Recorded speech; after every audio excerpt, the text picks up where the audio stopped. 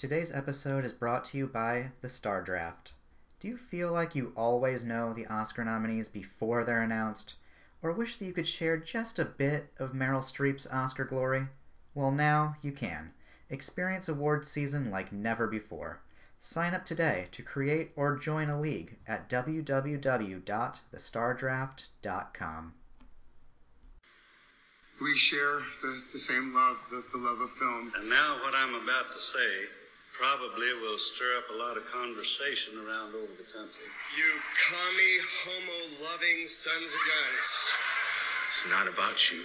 It's about these characters. They are two of the finest gay Americans, two wonderful men. And I am greatly honored and tremendously moved. Don't let anybody tell you this isn't a terrific thrill. It would be a lie if I told you I didn't know what to say, because I've been working on this speech for about 25 years. Well, it's my privilege. Thank you. And welcome back to the season 6 premiere of Academy Queens, where we are switching things up. We started off in 1970 with the women, worked our way through every single decade, and now we are working our way all the way back, starting with the class of 2019. So with that said, won't you be my neighbor? I'm Joey Gentili. And speaking English is exhausting. I'm Brandon Stanwyck. And this is Academy Queens, your LGBT guide through the Academy Awards per decade per category. And this is CO19. Wait, what was that? I thought it was class of. Nope, not anymore. As a little fun thing, so we don't mix up the class of and the men are from here on out are going to be referred to as CO and their year. Still stands for class of 2019, but gotta differentiate somewhere. So welcome to CO19. Holy hell, Brandon. What are you feeling? This is a whole new ballpark for us. Yeah, it's going to be a fun, different change of pace for us. Same show, basically. Same, format and all that. But we'll be talking about some boys instead of the ladies. Yeah. So different styles of performance, different types of roles, how Hollywood is. So it'll be different. We'll be dissecting things slightly differently, considering, the different types of things men get to do that women don't always get to do. Right. And I think the most interesting thing about this, at least for us doing this show-wise, we're starting with the year that we ended last. So it's still the most fresh, year on everyone's mind. Mm-hmm. So, why not continue it? We just finished up season 5. Here's season 6. Let's go back to that same year. Without further ado, though, I thought it would be extremely proper to start with one of the top female Latinx commentators of film for this whole new period for Academy Queens. Do you want to bring her in? So our guest today is a Rotten Tomatoes approved critic as of recently. She is the co-founder of the Latinx Lens and a member of the Hollywood Critics Association, the Latino Entertainment Journalists Association, the Online Association of Female Film Critics, and an assistant editor at In Their Own League. Today with us we have Rosa Parra. Hello, Rosa. How are you doing? Oh my God, that intro. I'm doing good. How are you guys doing? Doing great. Hey, you can't say that we don't do a very intense intro for everybody. And of course, we're going to give that to you. So you've earned that for sure. I hope it was all accurate. It is accurate, which is kind of terrifying because now I have to live up to all of that. Oh, fantastic. So for those who don't know exactly what you do, why don't you take a moment and explain, and then tell us why you chose 2019 as the year that you wanted to do come on with us. Yes, of course. So I am the co-founder and co-host of Latinx Lens, which is a podcast dedicated to highlighting and shining a light on Latinos representation and contribution to film industry as well as television. And we decided to start the podcast just because we've been noticing, of course, the lack of representation and just the lack of just Latinos out there in general, on screen, behind the screen. And then it all came to because of film school, I also noticed the lack of representation in my textbooks, so decided to go on with the podcast. Luckily for us, it's been going great. People seem to be listening and we've been getting a lot of positive feedback, so we're really, really happy for it. And I'm a rookie, as hard as that is to believe. I'm a rookie to all of this.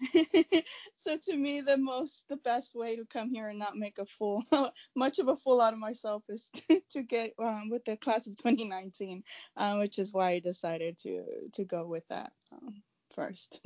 Hey, I love the honesty. Listen, it's everyone from our guests, and I think Brandon can actually back me up on this. When it comes to our guests, they either choose a year they just love in general, or someone has such knowledge about. So I'm all about the fact that you're just like, it's the most recent. It's still fresh in my mind. Talk about it. Why not? So absolutely love that. Yeah. All right, so for the season premiere, we are going to do what we did last year and guess who we think we're going to choose. So since Rosa is with us for the first time, we're going to wait to go to her last, where she will guess both Brandon and I who we think we're going to pick. But I'm going to start us here. Brandon, I would say... See, I could see you going either or.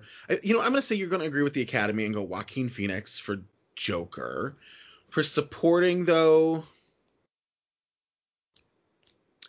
why the hell not? You know what? Let's say Anthony Hopkins for the Two Popes. Why not? Okay. For Rosa, let's see. I'm gonna say, I'm gonna say Tom Hanks for supporting actor. For actor, it could also go either way. But I think I'm going to go Antonio Banderas for you.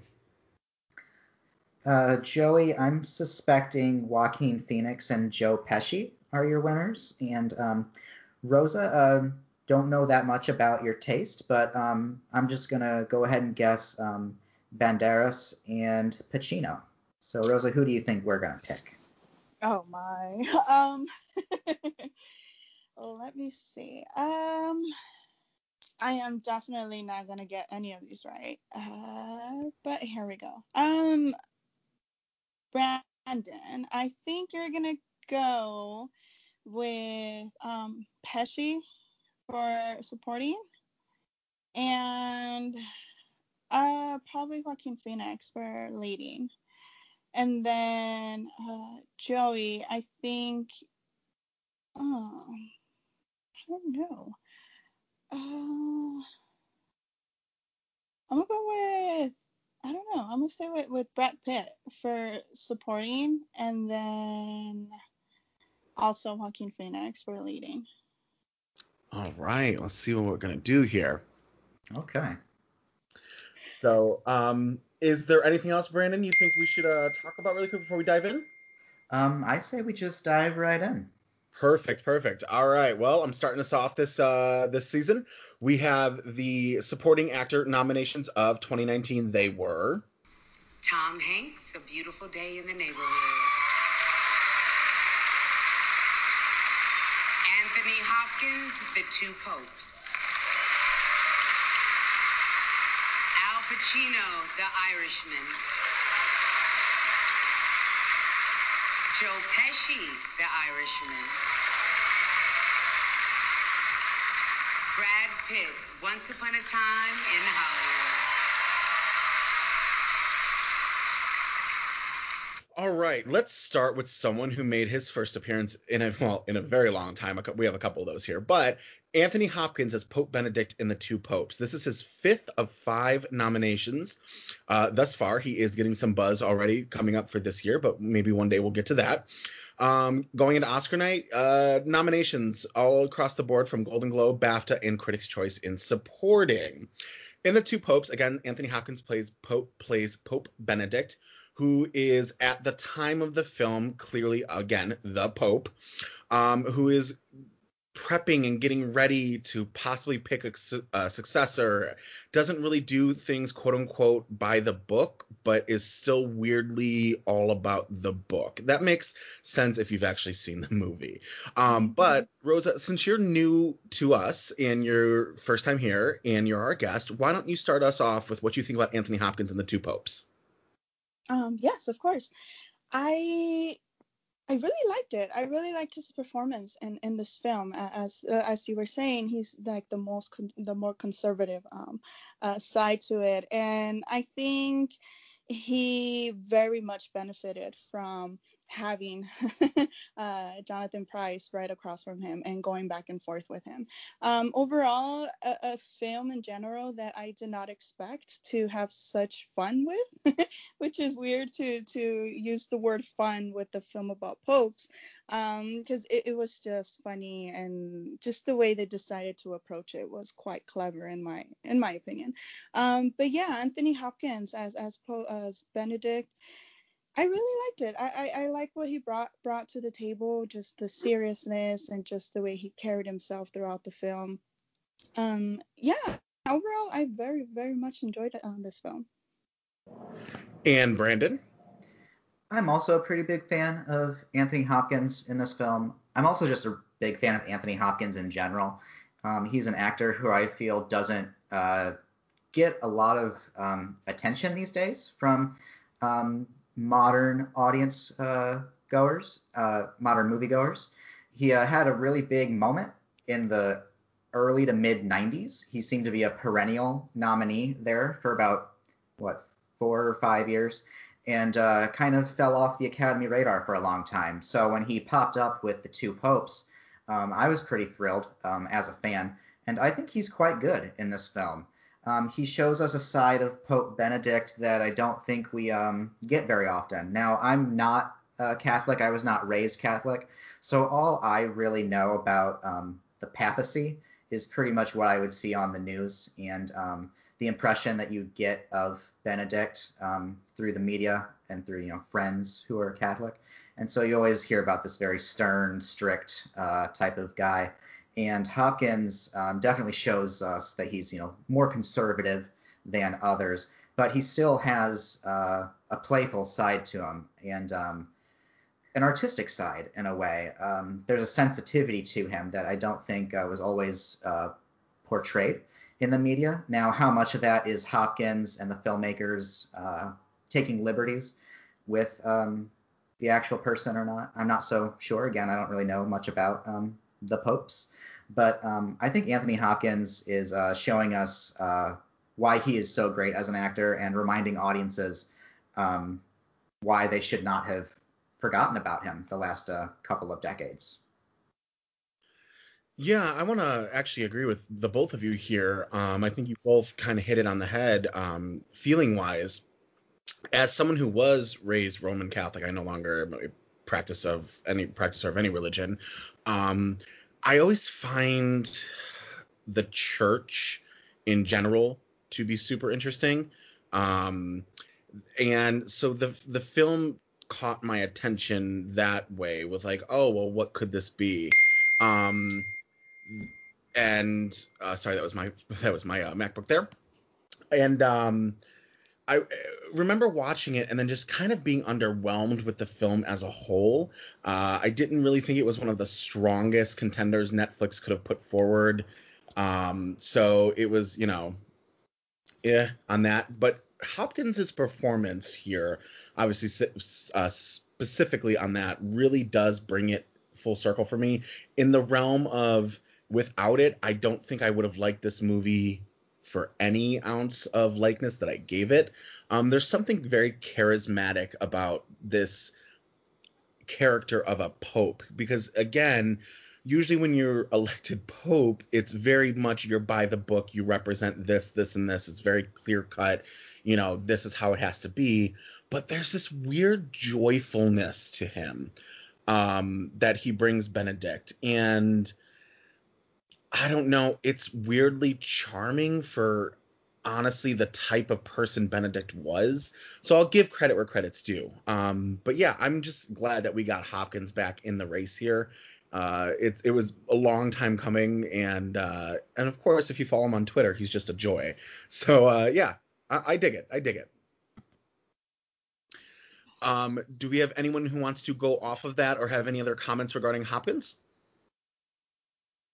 Hopkins gave me one of my favorite moments of a nominated film this year. There's a moment where Hopkins and Price, who plays the cardinal, who will eventually become Pope Francis, they're talking about the Beatles, and Price references Eleanor Rigby, and Hopkins has this moment where he just goes, "I don't know her," not realizing that Eleanor Rigby is not an actual person, and it kind of reminded me of that whole Mariah Carey moment referencing Jennifer Lopez, and I feel like that's my version of that moment now. So I don't know if you guys remember that at all, but Anthony Hopkins' delivery in that moment really tickled me. Yeah, agreed. Again, I think that's where like the weird, childish lovability of that he brings to that. I think that is a great example. So kudos on that one. Rosa, anything else? Yeah. No, I just find it a bit interesting that both of you are looking at the film with a different lens. I mean, I grew up Catholic, but these past recent years, I don't follow or I don't practice any religion at all. So it was interesting to see the film and how they were portraying the church and all that good stuff. And I think you guys are definitely onto something when you say that his Anthony Hopkins as an actor, he can get away, or he makes it believable. He makes it somehow acceptable to have these little things or these little jokes, like all throughout, and throughout the film, in a film that's supposed to be serious. So perhaps that's how we were just assuming it would be. But yeah, no, nothing else. Just wanted to say that. Thank you. We're going to move on to Joe Pesci as Russell Buffalino in The Irishman. This is his third of 3 nominations. Again, a gentleman who hasn't been at the Oscars stage for a very long time. Going into Oscar night, he has actually a win, but everything else is a nomination. He gets nominations from Golden Globes, BAFTA, Critics' Choice, the LA Film Critics, the National Society of Film Critics, and 2 at SAG, 1 for cast, 1 for supporting. But he wins the New York Film Critics Association in supporting there. Again, Joe plays Russell in The Irishman, who is the right-hand man and best friend to the Robert De Niro character, who, if you look at The Irishman as like a Three Amigos almost, he is the middleman between the two. He doesn't put up with anyone's BS, the typical foray of Joe Pesci. But weirdly, I would consider him personally the teddy bear of the group. Brandon, what do we think? I'm a pretty big fan of Joe Pesci in this film. Joe Pesci is another actor who, as you said, sort of fell off of the radar of a lot of the modern moviegoer audiences. And I like that Scorsese was able to convince him to come back for this film. We also see a slightly different side of Joe Pesci here with this performance. I feel like the Joe Pesci persona that we all became so accustomed to in the 90s was, the loud, brash, wisecracking, physically aggressive sort of performance. And here in The Irishman, he's much more subdued. There's like a quiet strength to him that I think really comes through. He's someone who is perfectly comfortable with stillness and silence as a performer. And I find that actually more disturbing than, say, an actor who gets real loud and shouts and throws things. There's an ominous nature to his character where you don't exactly know what's going through his mind. He's a little difficult to read, and you don't know exactly what he's going to do from moment to moment. I think this is a really great work in subtlety for Joe Pesci, and I love that he was able to come back, years later as an older, seasoned performer and really just own this character. Rosa? I wasn't the biggest fan of the film overall. I know I have one of the what do you call it? Not common beliefs out there. A lot of people just love this film. Yeah, Joe Pesci's performance, I thought it was okay. The way he carries himself in the movie, again, it's just very definitely giving a memorable performance out of the nominees and from the film. And yeah, just like you guys were saying right now, just the way he's a bit more serious and more subtle in his performance. And overall, I thought it was okay. I'm not that big of a fan of it. So I will agree again with both of you. This has already seemed to be a trend with me. I agree with Rosa on the fact of the movie is, it's, I think there was a lot of hype behind this movie, and I understand why. But I think it's one of those films that just really failed to live up to the pedestal it was set on. But I also agree with Brandon when it comes to the performance. We've seen Joe Pesci before. I mean, he, as kids of the 90s, he was, Home Alone and My Cousin Vinny and this really funny comedic guy. And then as we got older, mind you, again, tough guys too, but as we got older, of course, we knew him from Goodfellas and Raging Bull. And, he really got to play this shtick of mobster mentality. Okay, cool. We've seen it. He's won an Oscar for it already. He's coming back out of retirement after all these years. For what? A mobster. Okay, we've seen this Joe Pesci. What else can you do? Subtlety. He was one of the most calm, subtle mobsters, gangsters I've ever seen on film, but still fucking terrifying. And I think that is just a testament to the brilliance of Joe Pesci. I mean, who else? I can't think of anyone else offhand who's done something like that. And I mean, what I mean by that is they stuck in the acting box of what we know them as, but completely went 180 with it. I think it's brilliant. I think it's a great performance. I also find it very fascinating that he just didn't show up to anything over the season. Obviously, we're going to talk about Brad Pitt and how he swept everything, so I don't know if it was like, why bother showing up, or he just truly didn't care. Because, again, remember, he came out of retirement for this. He didn't want to make this film. He was persuaded by, De Niro and Scorsese to do it. So I just find the no fucks attitude given by Joe Pesci here also fascinating. But, yeah, I think this is a really good performance. Movie, not so much. Performance, I can dig it. For some reason, I have a feeling that even if Brad Pitt hadn't swept, even if Joe Pesci was possibly even expected to win, I have a feeling he still wouldn't show up. I think Joe Pesci's just kind of over it at this point. I think he still, loves the craft. I'm sure, that's still very much a part of him. But I think, I don't know, I get this vibe from him that he doesn't really care all that much about the award stuff. I mean, go back to his Oscar speech when he wins for Goodfellas. It's like 6 words. So I don't think he would have shown up even if he was expected to possibly take it. Rosa, anything else you want to add to Joe Pesci? No. Not a big fan. Well, let's get this out of the way then too, because I don't know if you'll be a big fan of the next guy. Al Pacino as Jimmy Hoffa in The Irishman. I didn't realize until I was putting this together literally minutes ago, this was his 9th of 9 nominations.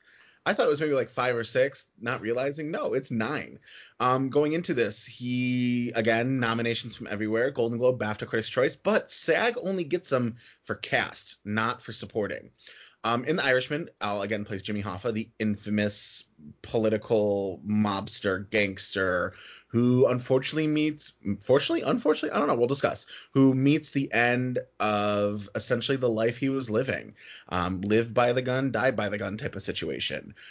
Rosa, let's get this out of the way. Let's have you start this thing. for this one, Al Pacino, I think his performance, I liked it a bit more than what Pesci did with his character.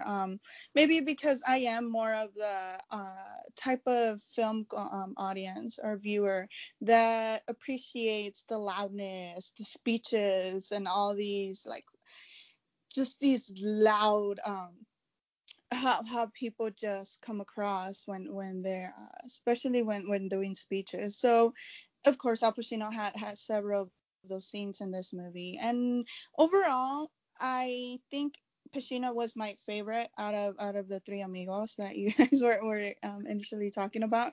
And yeah, I think his performance was more memorable. When the film ended, when it ended finally, I was left more with his performance, with what he did in the movie. I was more reflective of what he was doing in the film in general. So overall, Pacino was my favorite character, or my favorite actor in this film. But again, not the biggest fan of the film. So he went through a pretty big gap in his Academy history, because this was his first time being nominated since he won, back in 92, 93 for Scent of a Woman. So it's been a minute since he's been at the Oscars as a competitive nominee. Not unlike Hopkins and Pesci, I feel like Pacino is also an actor who hasn't really had much meaty material in the last decade or so. He hasn't exactly fallen off the radar in quite the same way. Pacino having been in such stellar films in the 70s and 80s, some of the best films of all time. He hasn't quite, disappeared from the film world in quite the same way. But still, this is kind of his biggest demonstration of his strengths in a long time. And I think he and Scorsese are playing to all of his talents here. He's super charismatic in this film. He has a lot of energy and vigor, and it's very easy to get taken in by his character.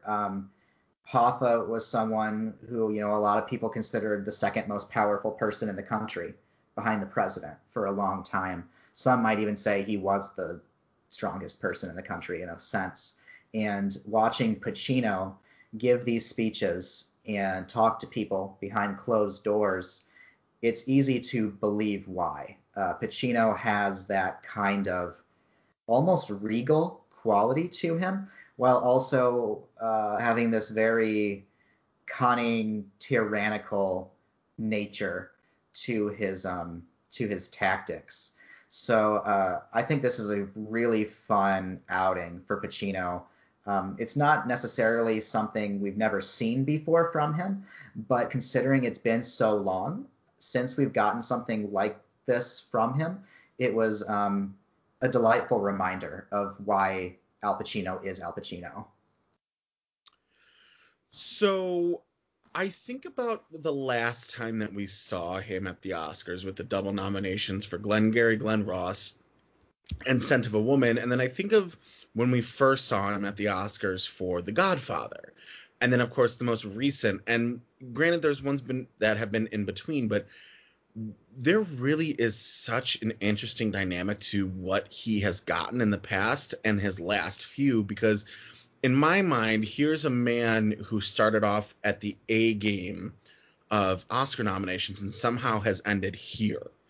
I'm not a fan of this one. I find that he's really weirdly miscast with next to De Niro and Pesci.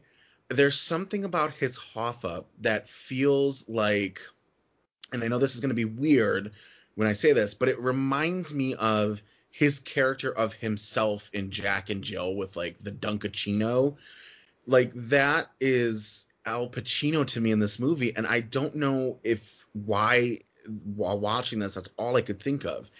I feel like he's really playing for the back of the room, which if you're doing stage isn't so much a bad thing, but you're not doing stage for the Irishman. You're acting for the camera. So there's something about this that is rubbing me the wrong way when it comes to him in this movie. Not my favorite Pacino nomination. I don't think it's the worst Pacino nomination. we've got a while if we ever get to that. But yeah, it's not my favorite. Not my favorite. I don't mind how big it is, considering who he's playing and the impression that he has to give off here. Also considering the film's runtime, I think he adds an energy that the film needs to carry itself along, or at least I needed it as an audience member. Sometimes I would find my mind was drifting, and then he would come on screen and I would focus again. So I don't mind that he got so big for this performance. Rosa, anything else? No, nothing else. I think I'm in the same boat as Brandon. He did bring that energy that I so much needed during watching this film. Gotcha. All right. Well, we are just running through these ones because we don't have any questions yet, but they are coming up. So let's get to this year's winner, Brad Pitt as Cliff Booth in Once Upon a Time in Hollywood. This is Brad's 7th of 7 nominations. Obviously, I'm including his producing ones in there. This is his first win, though, in the acting category, as he did win for Best Picture for 12 Years a Slave a few years back. But since we're talking about acting here, going into Oscar night, he wins everything across the board except for one. Golden Globes, BAFTA, Critics' Choice, National Board of Review, National Site Film Critics, and at SAG, he's got 2 nominations. Wins for supporting, nominated for cast. In Once Upon a Time in Hollywood, again, Brad plays Cliff, who is essentially the best friend to the Leo DiCaprio character while also being his stunt double and weirdly at times bodyguard and all around goofy, lovable, yet weirdly mysterious man. Brandon, what do you think? I think Brad Pitt is perfectly fine in this role. I honestly was not the biggest fan of Once Upon a Time in Hollywood. Maybe I need to, watch it again after some time passes, and maybe I'll see what a lot of other people have been seeing with this film. But Brad Pitt has, a stoic, solid presence in this movie. It's very much believable that he could be a big Hollywood stuntman. He sort of has that. He carries himself with a certain gravitas in this film, and he has, a physical presence, a physical strength that he utilizes from time to time, which is, a necessity when you have the occupation that his character has. I can't say that he necessarily surprised me in any way. He pretty much just did, I think, what he needed to do, and he kind of just ran away with the season.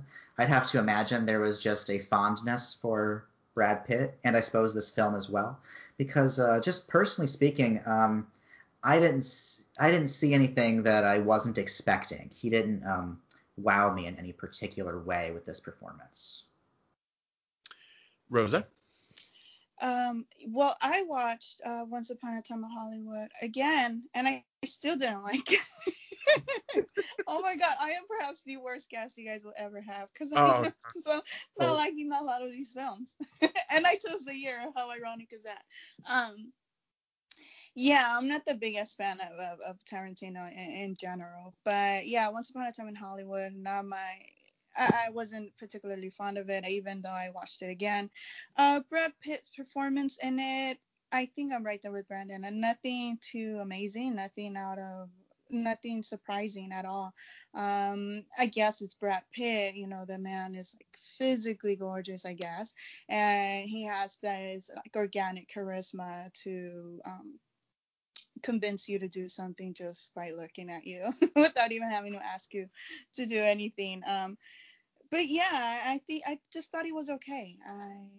I guess he won. Frankly, a lot of these wins, I'm still trying to understand why some of these wins even happened. But yeah, overall, I thought he was okay. There was really nothing much to his character. Nothing. I don't think there's any memorable scenes for me. Nothing that I was left with. That I took away from the film in general, especially with his character. So. Yeah, I'm just like, meh. And listen, I am not a fan of this movie either. I honestly think this is actually Okay. Tarantino's worst movie he's ever done. I saw this at an AMC, really excited to see it, and I remember just like at some point being like, "What the hell am I watching?" There's no real plot to this movie.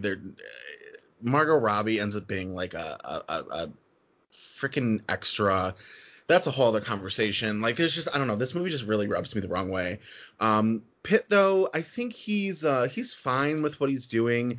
I honestly feel like 2019 in general was such a weird year.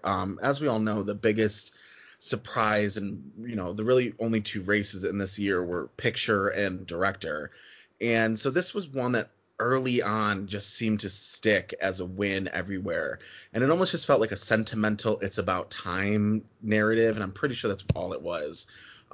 This is Brad Pitt being Brad Pitt, or Brad Pitt being Matthew McConaughey, bongo naked Matthew McConaughey. You know what I mean? Like, he's got this like charisma about him that just screams that's who he is as an actual person. It's fine, but we've seen better from him. Yeah, I'm not sure. It feels like at times that it feels like one of those performances where you can say he's not doing anything, where he's just, he's being Brad Pitt and he has this aura about him. But then again, could it be that he just makes it look easy? Perhaps it's just that effortless. I'm not so sure. I kind of lean toward the former, that he's, just Brad Pitt and he's just channeling his natural Brad Pittness. Yeah, I don't know. It just feels like he showed up and did a good enough job in a movie that was pretty well received, and somehow it resulted in an Oscar win. Yeah, I'd agree. Rosa, anything else you want to add before we get to our final nominee? No, just agree with what you guys are saying. All right. Well, with that said, we have another gentleman who has not been here for a long time, Tom Hanks as Mr. Rogers in A Beautiful Day in the Neighborhood. This is his 6th of 6 nominations and his first supporting actor nomination. Going into Oscar night, Golden Globe, BAFTA, Critics' Choice, and SAG all nominated in supporting. Again, Tom plays Mr. Rogers, and this is the story of a man who is set out to write a piece for his newspaper on Mr. Rogers, and then it turns into the story of who Mr. Rogers was as a person, as an artist, why he does what he does. Rosa, what do you think? Yeah. Yes, Tom Hanks as Mr. Rogers, who is probably Hollywood's real life Mr. Rogers. He's such a beloved actor that I don't think anybody else would have been able to portray this character than Tom Hanks himself. I grew up watching Mr. Rogers, so I was already coming into this film with maybe a little bit of bias, or just already wanting to like it because of that how I grew up watching the film, and then I'm also a big fan of the documentary. I believe it's Won't You Be My Neighbor. So this performance is perhaps my favorite from these 5 supporting actors, and what he brought to the performance, the way he was able to portray Mr. Rogers in such a subtle way and just sit there. And this film definitely has several of those moments that have stayed with me. Definitely, I don't want to spoil so much because I know these movies are just recent films, and I don't want to spoil it for anybody. But there is this scene in the kitchen where Tom Hanks is just literally looking at the camera for a minute or so, and he just translates so much. He conveys so much to the audience just looking at you with that face. And I was a sobby mess after I watched this film, especially in that scene.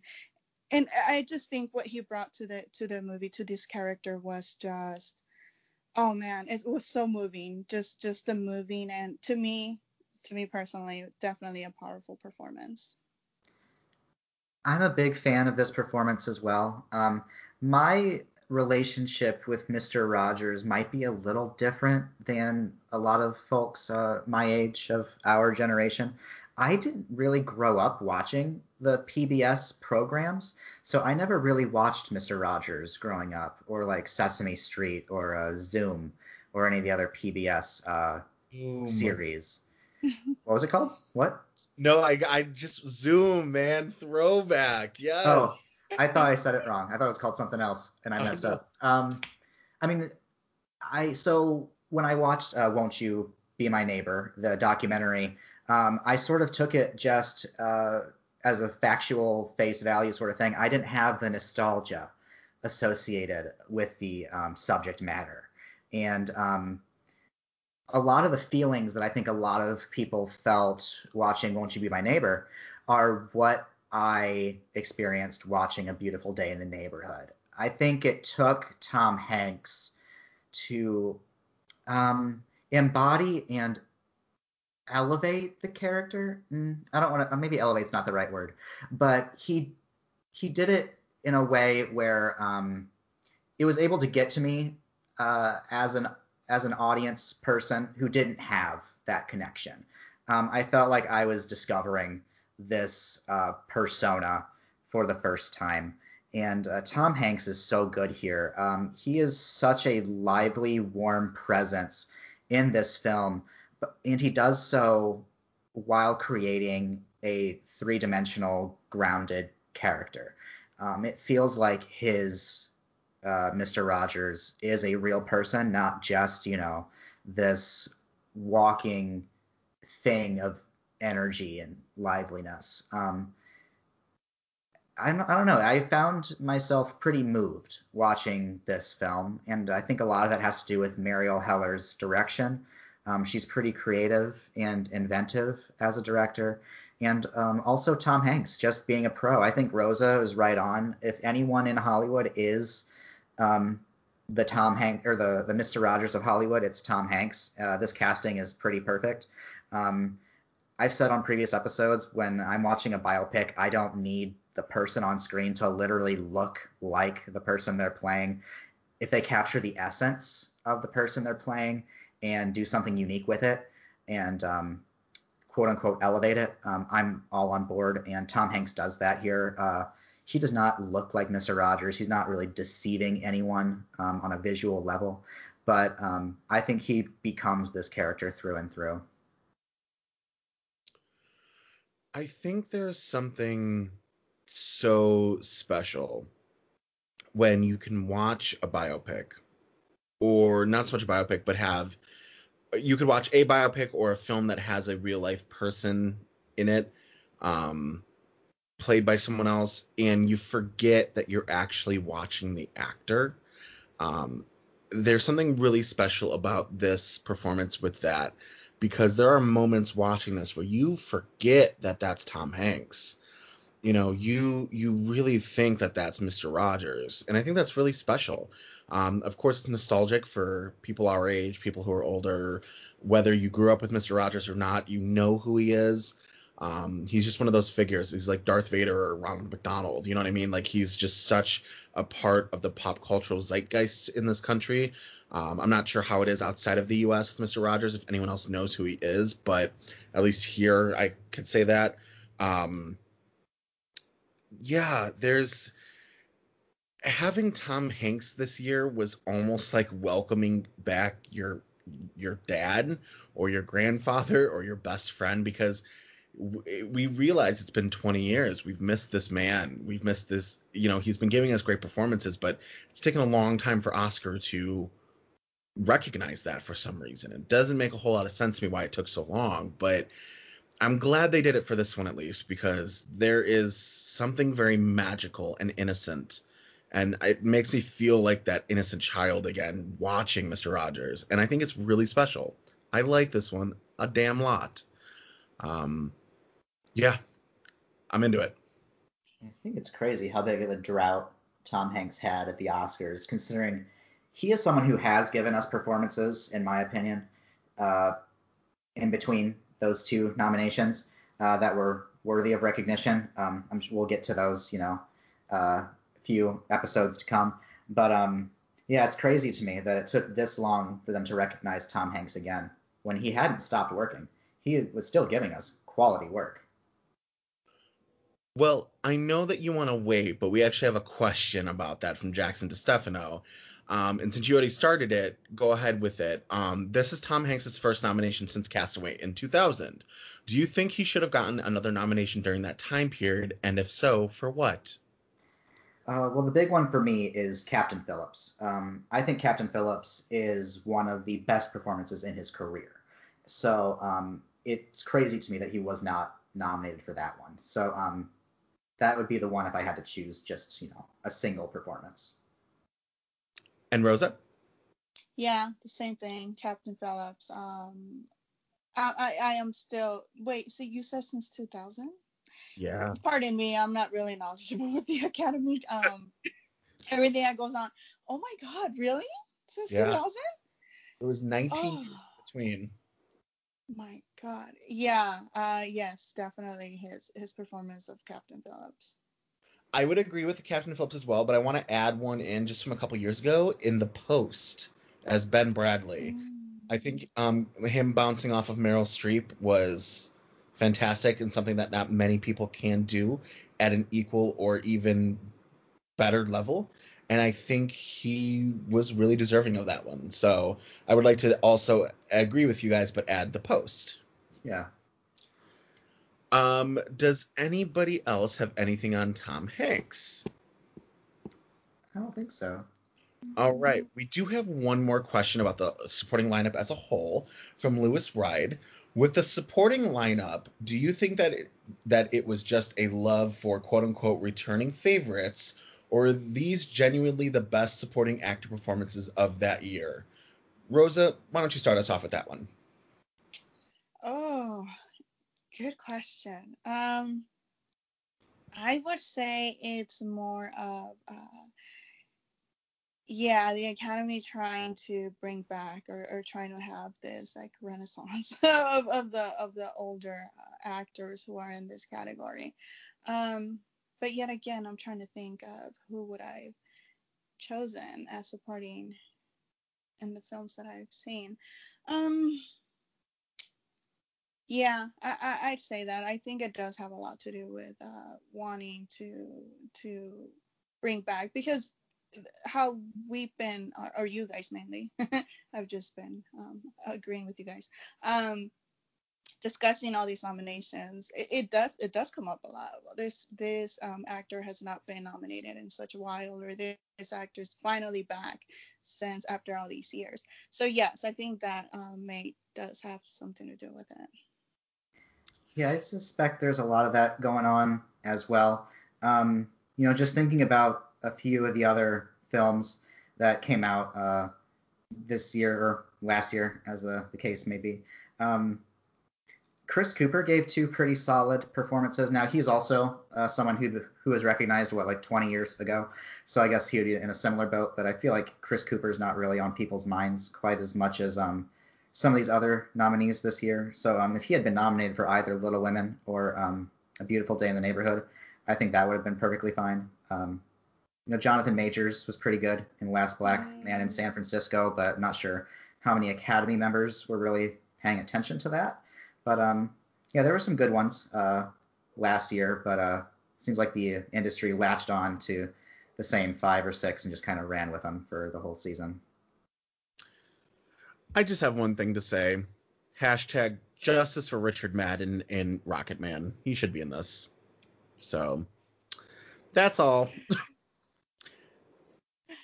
I have a feeling Rocket Man's gonna come back up again in the next category. Trust me, we have most of our questions handle with the men in lead, but trust me, Rocket Man is definitely coming up. Good. Well, shall we get to the leading men then? Let's do it. Okay, your nominees for Best Actor in a Leading Role in 2019 were Antonio Banderas, Pain and Glory. Leonardo DiCaprio, Once Upon a Time in Hollywood. Adam Driver, Marriage Story. Joaquin Phoenix, Joker. Jonathan Pryce, The Two Popes.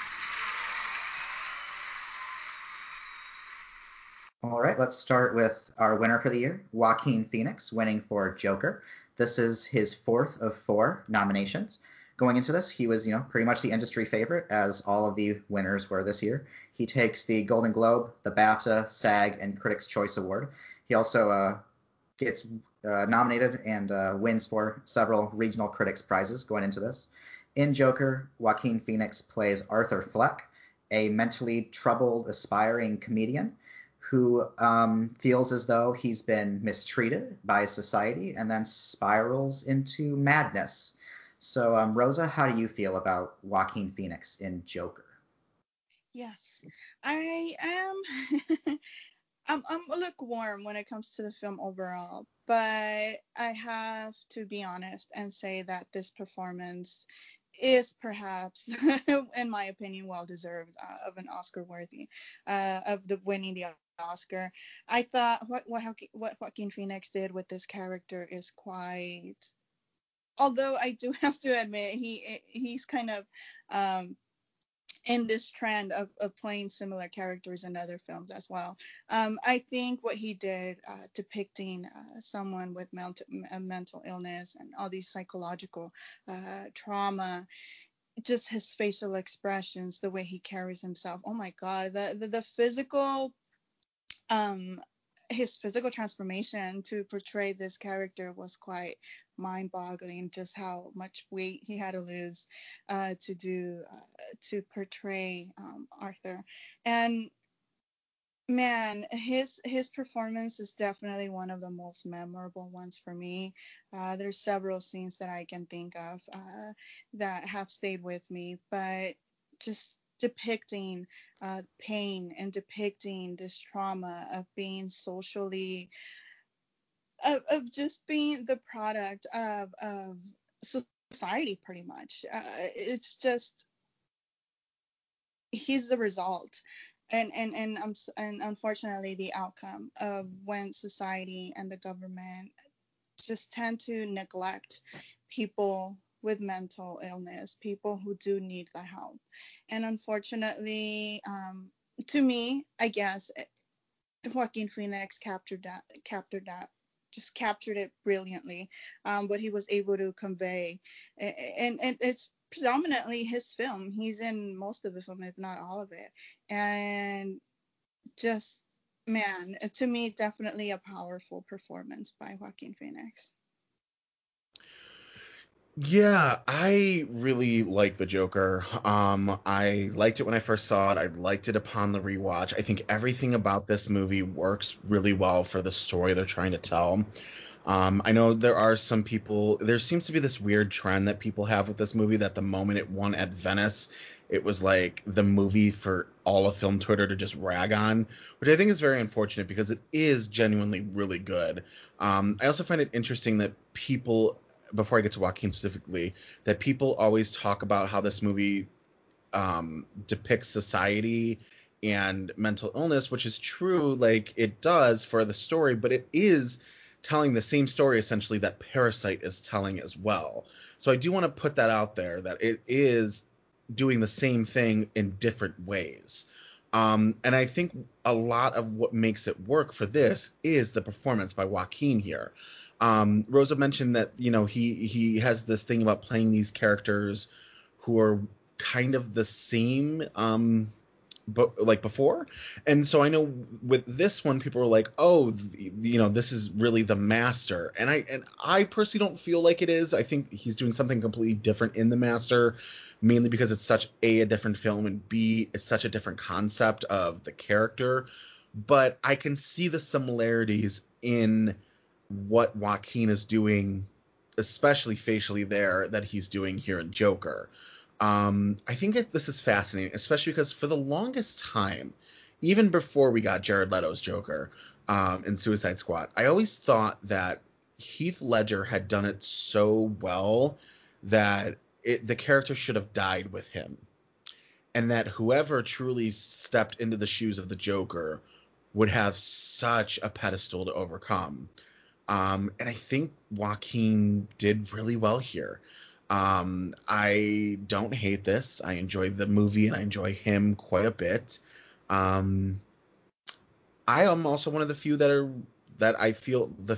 looking forward to parts 2 and 3 that he's supposedly being offered.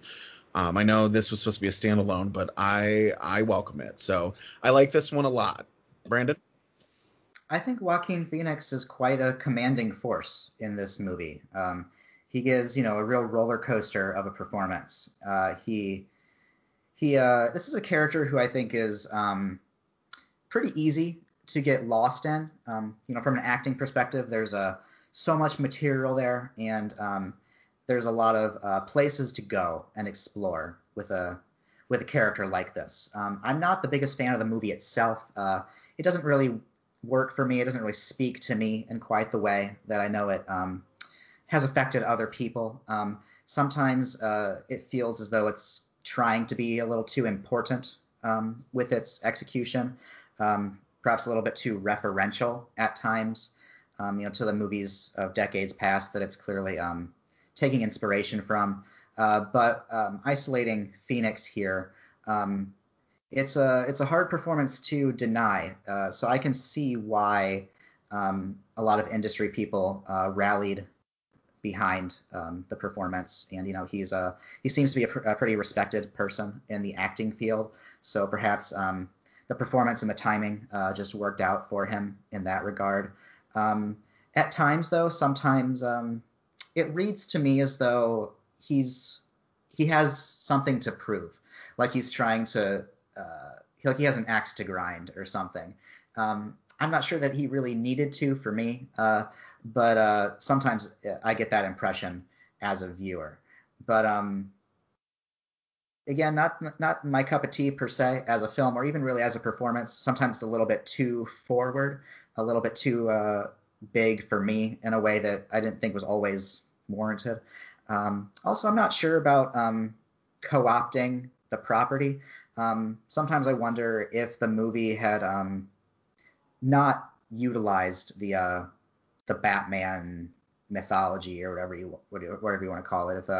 If Joaquin Phoenix's character had just been another person, not called Joker, and there were no references to Gotham and all that, how would this movie still stand? Would it be the same movie just with different names? I'm not sure. How important was the Joker of it all to this movie's success? Sometimes I just wonder that. I don't really have the answer. It's just something that I think about. But Joaquin Phoenix definitely he makes this character his own. I'm not going to compare him to other ones who have taken up the mantle because I think they're all pretty different, and they're all existing in different films. So it's really apples and oranges, even though they are technically playing the same person. But yeah, I think Joaquin Phoenix is doing pretty well with this part. Rosa, do you have any follow-ups? With Joaquin Phoenix, no. I do. Perhaps that I think I'm right there with you when I would not compare this performance with other Joker performances.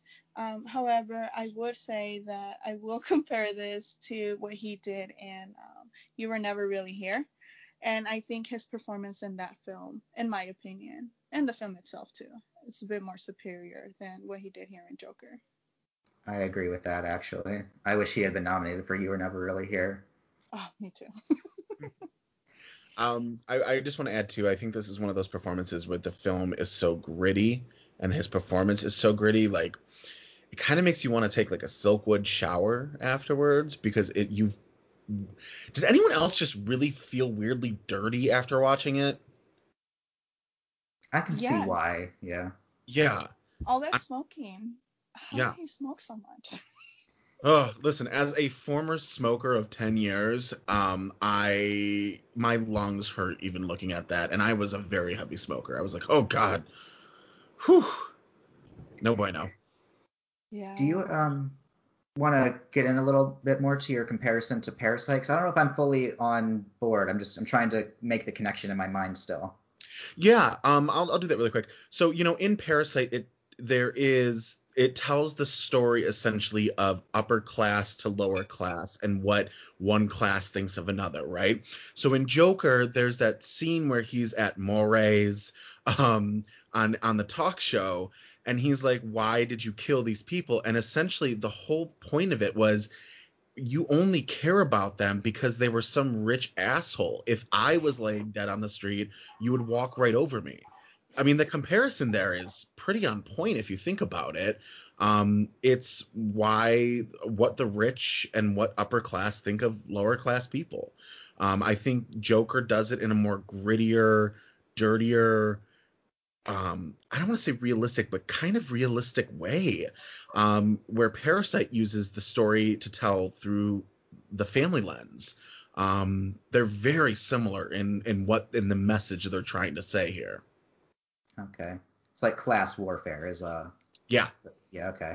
I can see how the two stories are, how they have a related theme in that regard, but they go about them in two very different ways. Yeah. Yes. But I can see why they would have a shared, I don't know, theme in that way. Yeah. Next, we have Antonio Banderas, nominated for Pain and Glory. This is so far his first and only nomination. Going into this, he's a bit more of a critic's darling than Phoenix. Banderas wins with the Los Angeles Film Critics, the New York Film Critics, the National Society of Film Critics. He is the Best Actor winner at Cannes Film Festival, and he wins the Goya Award, which is the Spanish Oscar. He is also nominated for the Golden Globe, the Critics' Choice Award, and with the AARP Movies for Grown-Ups Award. In Pain and Glory, Antonio Banderas plays Salvador, an aging filmmaker dealing with writer's block and chronic illness. So, Joey, how do you feel about Antonio Banderas in Pain and Glory? How I mentioned earlier with Tom Hanks, there's a point when watching a person play a real person that you forget that you're watching that actor because they fully embrace who that person is. I'm going to use that same comparison here for Banderas, but with Banderas, he's not playing essentially. I mean, he is. I'm just gonna say it because of the movie's been out. So, I mean, if you've seen the movie, you end up knowing that he is essentially like playing. I'm gonna butcher this name, and please forgive me. The director. I'm blanking on the director's name. Pedro Almodovar. Thank you. Thank good Lord. I'm prepared, guys. I swear. Even at the beginning, I swear I'm prepared. He ends up playing like a version of him, if I'm not mistaken, from the research that I've done. At the end of this, I mean, the movie is semi-autobiographical in that manner. But with that said, his character is fictional. Now, Banderas does such amazing work here that you forget that you're watching Banderas, even though it is literally him on screen. This character that he's playing, you think, is so real because he's so genuine. He's so everyday you and me in his expression, in his worries, in the way that he speaks. There is the fine line between over the top and being subtle and being bigger than your britches. And Banderas, his subtlety in his work here is just mesmerizing. It almost feels documentarian in a way. And I love it. It's so beautiful. I have zero complaints about this one, at like zero. Rosa, how about you? Yeah, I'm in the same boat as you. I love this performance, what Antonio Bandera brings and what he does with the character of Salvador. Man, I was able to feel just watching him on screen the pain he was going through, not only physically, by his body language, but emotionally as well. He has this facial expression that conveys so much. His just everything that the character is going through. And yeah, just like you were saying right now, it's a semi-autobiographical of Pedro Almodovar. And overall, as a film, I I really, really, really enjoy. I love this film to pieces. Just the set designs and the production design and the story in general. But I think Antonio Banderas' performance certainly brings this film up to it certainly elevates the film, and just the way his relationship with his mother, of course, in this film was something that really moved me. It moved me a lot.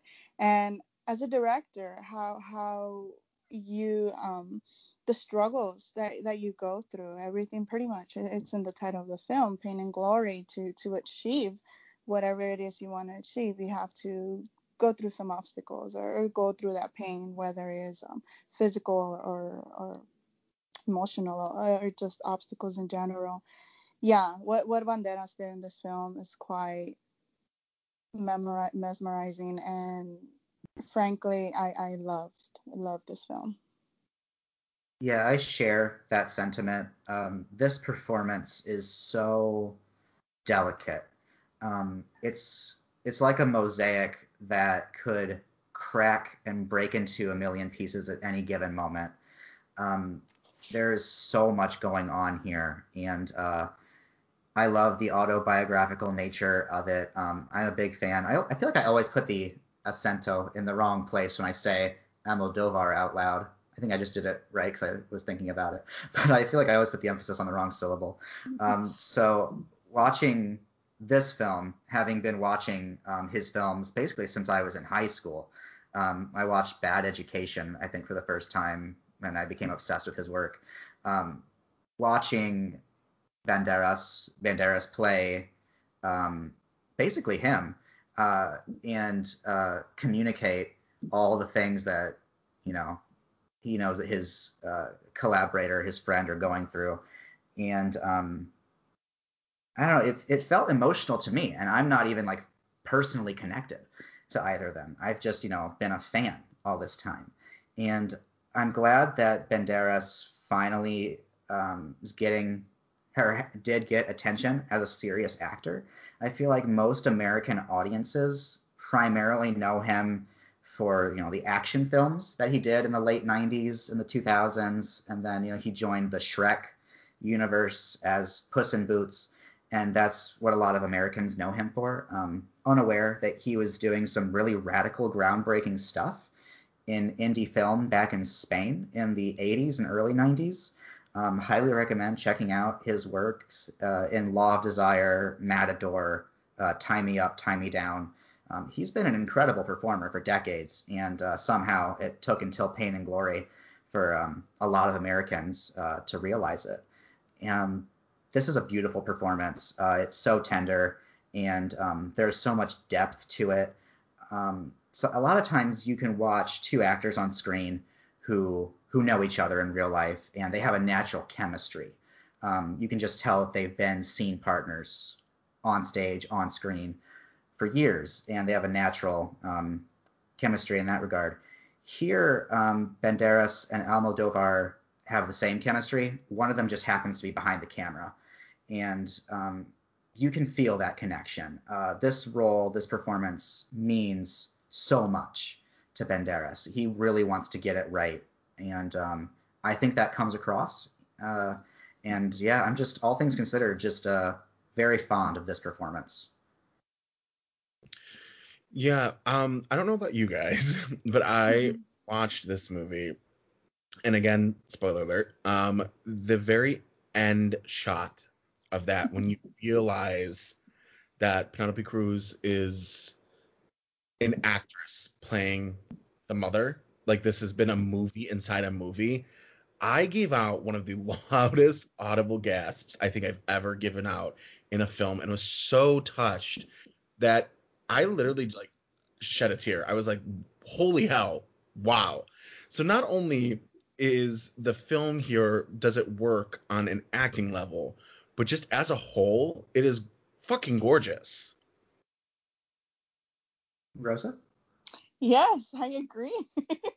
I did too when I watched it in the theater.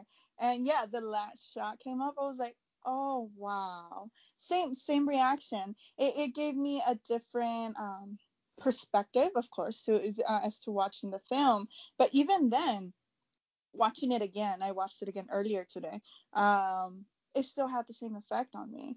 And yes, it's gorgeous. It's very beautiful, beautiful to watch. And I haven't watched a lot of Almodovar's filmography, but I do have a friend who's a big fan, and he's like an Almodovar expert.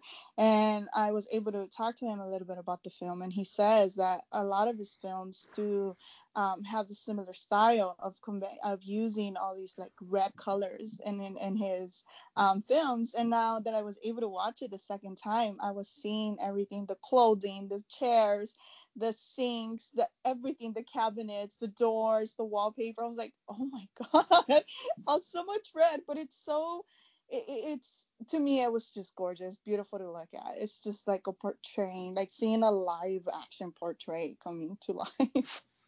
That is a great way to describe that movie, actually. Holy hell. Yeah, it's a beautiful film. It's a nice punctuation mark. Not that he's going to stop making movies, but if you're familiar with his work up until Pain and Glory, it's a wonderful culmination of all the things that make him great. It's kind of funny. I feel like I might be a little unique in this regard. I kind of knew that those flashbacks were actually a movie within a movie pretty early on. I don't know what it was. I think it just kind of hit me at a certain point. And it's kind of funny. I was watching this movie at home, and my boyfriend came home from work or whatever and asked, what I was watching. And he asked if it was a flashback. It was a scene with Penelope Cruz. And I was like, I think this is a movie within the movie. But, it's ultimately not revealed until the end. And I felt like I had been paying attention when it was finally revealed. So I was kind of surprised when other people were treating it like a big twist. And I guess it was. Maybe I'm just a little too familiar with his style. I don't know. But yeah, I love that people had that reaction. I think that's really magical, actually. So he's a great filmmaker. Highly recommend checking out his other work if people listening haven't done so yet.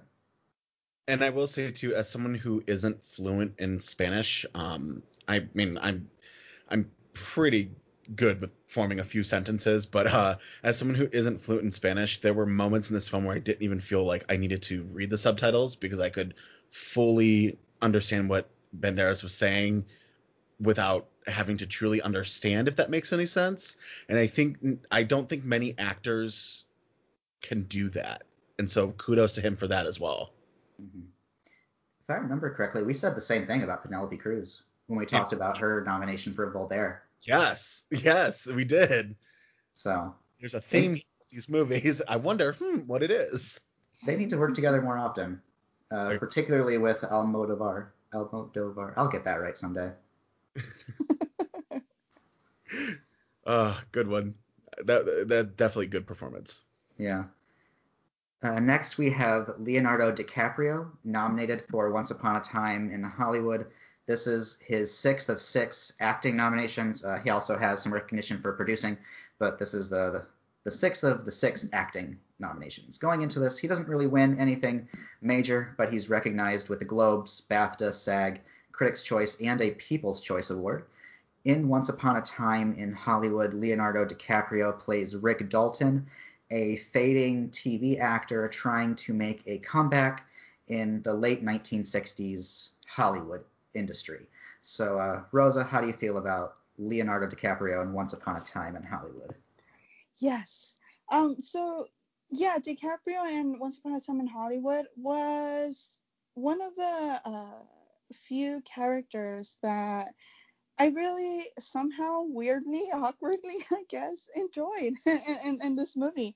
I enjoyed his performance in overall, and I don't mean I'm no acting expert or anything of a kind, but I always find it fascinating when I'm assuming acting is no easy task, and I find it fascinating when actors can act like they're acting, and being able to pull off those scenes when he is frustrated with himself as an actor, and while he's acting and making the mistakes while he's acting, and that thing, it's kind of similar to a film within the film, but here it's like acting within acting, and I've always been fascinated by that aspect of it. And I think Leonardo DiCaprio pulls it off fairly fairly well in this movie, and just his reactions, his emotional reaction.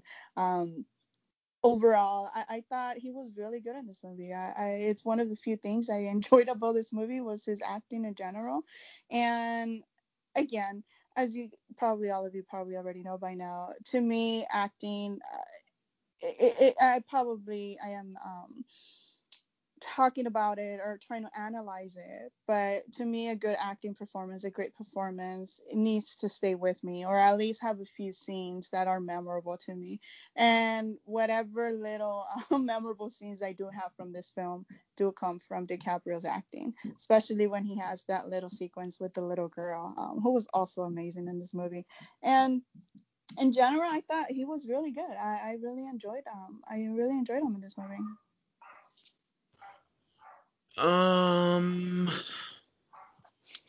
Yeah, so like the movie, I'm not like the movie as a whole where I said I didn't really like the film. I'm kind of on the boat with that with DiCaprio too. If I have to pick like between the two guys, I'm more team Bradley Pitt than I am Leo DiCaprio. I don't know. This just feels like Leo, hey, here's Leo in a movie. Let's get him a nomination. You know what I mean? Like, there's just something about this that feels very meticulated for getting an Oscar nomination. Like, it feels too robotic in the manner of how it happened, if that makes any sense whatsoever. For the performance, though, it's just, I don't know. There's just, I can't help. I don't know, guys. I'm struggling putting this one to words. I don't like it. I'll just say, like, I don't like it. I don't think this was great. I just really feel like he made it all the way through because he's Leo DiCaprio. It doesn't feel like a nominated, like, Oscar performance. It just feels like anyone could have done this role, and I think that's where I'm at with this, is like anyone could have done this.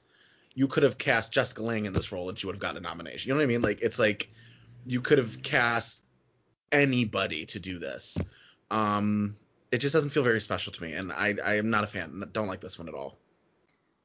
On the idea of Jessica Lange playing this role, I would like to see it. I think when it comes to DiCaprio and Pitt, I'm more interested in what DiCaprio is doing, because I think at least he's doing something. I enjoy his scenes a little bit more. His struggles to, I guess, stay relevant and successful. And like Rosa was saying, his acting within acting is so fun to watch. And then, getting schooled by this little girl on set about life. She's so, knowledgeable and cultured and well-rounded at just, the age of 10 or whatever she is. And he's just awestruck and suddenly questioning all of his life choices. She's wonderful in this movie. Is it Julia Butters? Is that her name? She's great. DiCaprio, I think, is pretty funny in this movie. Like I've said, I'm not a big fan of the movie, but I think DiCaprio really plays into the sort of, I don't know what you even call it, the sort of quirkiness of it all, this skewed view of old Hollywood that Tarantino has. I feel like DiCaprio is reflecting that, twisted Tarantino-esque terrain where this movie takes place. I also really enjoy his bits with the flamethrower at the end, which I think is so random and so Tarantino and so hyper masculine. And DiCaprio just kind of runs away with it, and I sort of love it. Yeah, I don't know. I'm not a big fan of the movie, but I feel like the moments where I do find myself enjoying what I'm watching, they tend to involve DiCaprio for whatever reason. So I'd have to say, of the two, I favor him. Rosa, do you have any follow-ups? I'm right there with you. I prefer DiCaprio's performance over Brad Pitt's. Well, fine. You two can go do the damn thing. I'm used to it. It's okay. We have a question from J. Lewis Edwards. Ask AQ. If Leo hadn't won for The Revenant, do you think that do you think that Once Upon a Time in Hollywood would have been his Oscar win? Or was Phoenix still destined to win? Brandon? You know, even if he had not won for The Revenant, I, for some reason, don't see this as a winning vehicle for him. It's clear that there was a fondness for him. You know, he gets nominated here and elsewhere. But even if he had gone, 0-6 or 0-5, however it would have worked out, going into this night, I don't see people rallying around him for this in the way that they did for The Revenant. Rosa? Yeah, I'm right there. Same boat. No, I don't think so. Unless the film as overall would have had a bit more momentum behind it, winning more. I don't know if it was screened in festivals or not, but winning some of those like awards or something like that, then maybe, but slim chances. Yeah, I agree. I don't think that this would have been the one, quote unquote, the one to do it in. I think it would have driven the fanboys on Twitter nuts if he hadn't won for The Revenant and then hadn't won for this either. I think we'd be looking at Glenn Close styled craziness from people on Twitter. Yeah, I don't think he would have gotten it for this. Is that it on Leo? Yeah, that's it on Leo. Yeah. Okay. Next, we have Adam Driver, nominated for Marriage Story. This is his second of 2 nominations. Going into this, he only really receives wins with some regional, smaller critics awards. But going into it, he is recognized with the Globes, BAFTA, SAG, Critics' Choice, Los Angeles Film Critics, and the National Society of Film Critics. In Marriage Story, Adam Driver plays Charlie Barber, a New York theater director, in the process of divorcing his wife, played by Scarlett Johansson. So, Joey, how do you feel about Adam Driver in Marriage Story? So my feelings on Driver are very much like my feelings on Johansson that we spoke about last season. This movie just doesn't work for me. This movie doesn't work for me. Directing, writing, acting, everything about this movie just doesn't work for me. Driver, like Johansson, is really stage acting, and I know I brought this up already, but really stage acting for the camera when he needs to dial it the fuck back. I don't think it's as egregious as Johansson's work of stage acting for the camera here, but there is just such a point in this movie, especially during that big fight, where I have to laugh because it is so over the top. Can't take either of them seriously. They want so badly to have their Kramer versus Kramer moment, and it's just not working. Which is a shame because, Driver is not a bad actor. We'll talk about him again, next week with BlacKkKlansman? So, it's, yeah, not good. I don't like this at all. Rosa? Oh, wow. I don't Surprise. I agree with you. Yay! Yeah, no, I'm not the biggest fan of the film overall. Yeah, it seems, especially that fight scene that was going around Twitter within hours of the film being available on Netflix. It was too much, too over the top. It didn't work for me. I tried, even though I watched it again earlier today again, to maybe I wasn't in the right state of mind, or emotionally I wasn't prepared to watch it, or I don't know, some other factors. But no, I'm not the biggest fan either. The film overall doesn't work for me because of the performances. I'm still trying to understand how Laura Dern won that Oscar, but that's for, I guess, you guys can talk about that some other time. Yeah, no, Adam Driver, no, I don't. I see why he's here. I get it. I understand it. And I'm trying to understand why other people are very fond of the film and very fond of his acting, because he won some of the smaller critics awards. But Yeah, me no. I'm not fond of it either. It just didn't work for me. So I'm kind of lukewarm on it. I don't dislike this performance, but I'm not in love with it either. As the listeners heard when we discussed Dern and Johansson, I'm not a big Noah Baumbach fan. His movies just don't really hit me in the way that I know a lot of other people, in the way that they affect other people. And Marriage Story, I have mixed feelings on. I think Driver is fine. Any of the missteps that I would detect, I think ultimately come back to Baumbach. It's not so much Driver as a performer. What I think Driver is able to do pretty well in this film is there's a lot of feelings flying all over the place. There's a lot of mood swings here, as I think would be normal in a situation like this, with this divorce, this cross-country divorce. And I think Driver makes those mood swings pretty believable throughout. And there's a very slow build up until that crescendo fight scene. Now, I know that fight scene a lot of people saw that scene before they watched the movie because that's how the internet works for some reason. And I think watching that scene without the context of the film soured a lot of people's opinion of the movie before they even went into it. And it is a big scene. There's veins bulging and there's red faces and spit flying. And I can see why, without the context of the rest of the film, it can look like the most over-the-top acting you've ever seen.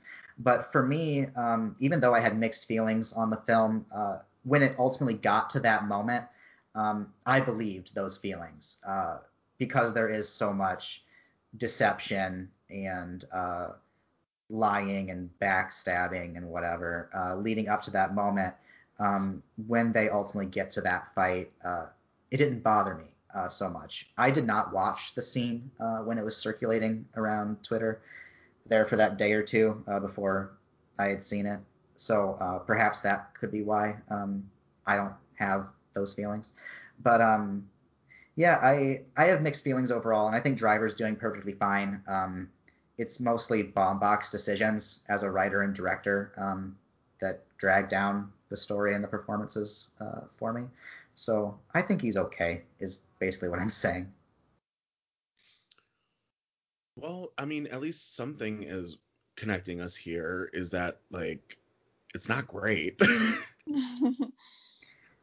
do have a question from Film Lore. Do you guys believe the hype around Adam Driver that people thought he could possibly surprise, win, and beat Joaquin? Or did you guys think that this was Joaquin's the minute you watched Joker? Side note, really quick, I'd like to know what you guys think of Robert De Niro's snub. I'd like to start with this one if I could. I do remember hearing a little bit about if anyone was going to upset, it was going to be Driver. I just don't see that happening in any possible scenario. We talked about this last season with the class of 2018 with Eric Anderson, which I was very happy to find out that Eric also agrees with this theory that I have. I honestly believe that if anyone was going to upset, it was going to be Antonio Banderas, because the hardest thing to do is get the Oscar nomination itself. And when you go into a nomination with very little precursors, I honestly think that means something. You're either second or third. And so if anyone was going to surprise that year, I thought it might be Antonio going into Oscar night. Now, regarding De Niro, I honestly do think De Niro was snubbed there. He's fantastic in The Irishman. But yeah, that's me. Rosa, what about you? Interesting. I don't think I've heard about if anybody was gonna snub him, it would have been Adam Driver. Because I would have thought it would have been Banderas as well. His performance was, to me, I guess, I liked his performance better than I did Driver's. And De Niro's snub. I'm not the biggest fan of the movie, so I could have probably not given any. I don't care. If I'm being honest. Just because I mean, I'm more frustrated and upset about another snub than I am about Robert De Niro's. There we go. To word it better, not to be too critical. Yeah. I never really suspected that Driver was going to sneak in there and take it away from Joaquin Phoenix. That was never really on my mind. I agree. If anyone was going to take it, it was Antonio. I never really suspected Driver was in that sort of position. What was the second part of the question? De Niro snub. Oh, I thought there was something in between. De Niro, I think, is doing some pretty solid work in The Irishman. I'm most interested in what he's doing in the last hour of the movie, which is a funny thing to say, because the last hour of the movie, considering that that's still a small fraction given the runtime. But what he's doing toward the end, the more introspective stuff, the paranoia and all that, and the melancholy, when we get to, where this character ultimately ends up, that's some of the best work that I've seen De Niro do in quite a long time, in the dramatic area. So if he had been nominated for it, I don't think I'd be mad about it, but he's not who, I would throw in there. Heard. That's all we got. Well, our fifth and final leading actor is Jonathan Pryce, nominated for The Two Popes. This is his first and only nomination. He does not really win anything going into this, but he's recognized with the Globes, BAFTA, and the AARP Movies for Grown-Ups Award. In The Two Popes, Jonathan Pryce plays a cardinal who will become the future Pope Francis I. He is a more liberal cardinal, and throughout the movie, he is in conversation with the current Pope, Pope Benedict XVI, about the current state and future of the Catholic Church. So, Rosa, how do you feel about Jonathan Pryce and The Two Popes? Yes, Jonathan Pryce. I really liked it. I very much enjoyed this performance by him. He, not only because he has like a really, really similar physical attributes as the Pope does, but in general, like, his performance was great. If you would have asked me a few days ago, I would have probably been praising this performance a little bit more, because I tried to do a little bit of my own research, but apparently I didn't do it well enough.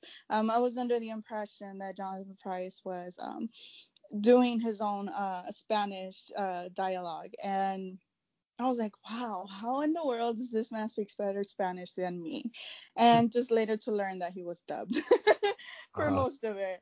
And I was like, oh, okay, well, that's why, because it's a native speaker speaking. I was just amazed by how well he was speaking the Spanish, especially with the Argentinian accent. That's not easy. It's not easy to nail. But no, to learn that he learned a little bit of Latin, a little bit of Italian for this performance is, to me, it goes to show how much he cared about this performance and this character.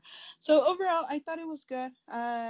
Just the way, of course, having Anthony Hopkins to bounce off, it's a little bit of help as well. And to be honest, I was a bit surprised that he was nominated in this category, but I can see why he was. He did bring this sensitivity to his character. He did, again, just like Anthony Hopkins, he was able to get away with some of these jokes, and especially there's a few lines here that have stayed with me, including the Argentinian one. How does Argentinian kill himself? He climbs up of his own ego and just jumps off it. And it just, little lines like that, little jokes like that certainly do stay with me. And Jonathan Pryce is just so amazing. I really enjoyed him in this film, but I would have been praising him a little bit more if I wouldn't have learned that a lot of his Spanish was dubbed, because otherwise it would have been a bit more to me. But that's just me being nitpicky. Overall, I thought it was good. I thought it was good. In general, again, a film that I unexpectedly enjoyed. And yeah. I think that's funny that you mentioned that about his Spanish. I had seen this movie with my best friend. We've been best friends since the 5th grade. She's Peruvian. She's first generation American, so her whole family came from Peru. And she was like, wow.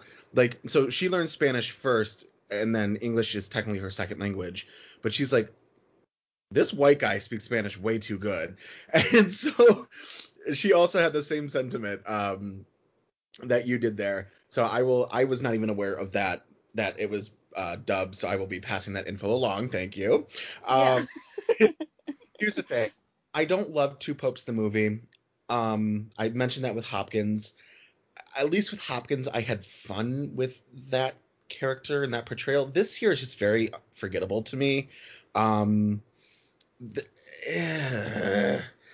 I don't like this one either. This is this feels, and I hate this term, but this feels very much like a filler nomination. Like, I really do feel like the Two Popes came from literally nowhere. And this was one of those nominations with Antonio that were like, is he going to get in? Is he not going to get in? Is it going to happen? Is it not going to happen? And lo and behold, here it was. I don't like it. I don't want it. This could have been someone else's spot who we'll get to soon. And no, don't like it. I think it's all right. I was surprised that I enjoyed The Two Popes. I don't love it. I don't think it's a great film, but I went into it with pretty low expectations, and it managed to surpass them a little bit. So I'd say that I enjoyed it more than I expected. Jonathan Pryce, like Hopkins, finds these really fun little pockets of humor and lightens things up and brings a little bit of flavor to this story that could have been a very boring just dialogue movie. But Pryce, along with Hopkins, is a pro and keeps things pretty lively, even though what you're watching is pretty much just an hour and a half of dialogue. And not many actors can keep that going and keep it interesting, especially on film, for quite that long. So Pryce is succeeding in that regard. It's also a pretty warm performance. There's a very friendly energy to his cardinal character. You can kind of see what drew Benedict to this person. You can see what made them, I don't know if rivals is the right word, but they didn't exactly see eye to eye in their cardinal days. But you can see why Benedict, now having been the Pope for a while, sees hope in this guy, who he previously had been at odds with, in a sense. So I think Jonathan Pryce is doing pretty well here. Perhaps not who should have played this part, all things considered, but for what he's doing, I think he's doing the best that he can with it, for whatever that's worth.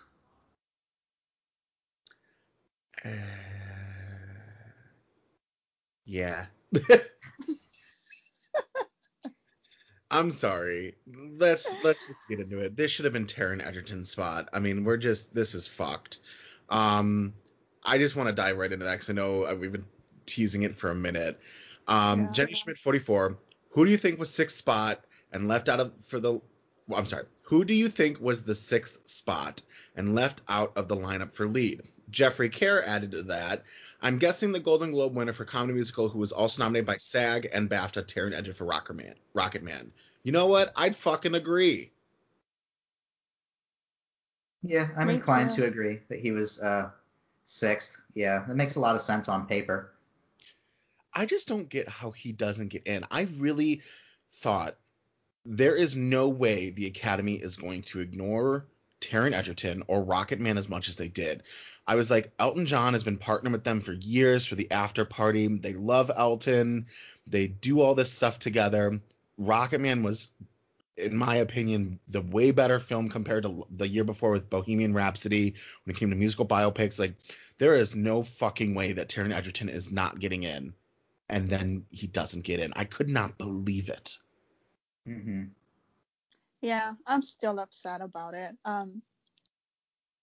Yeah, I still don't understand why he didn't get in.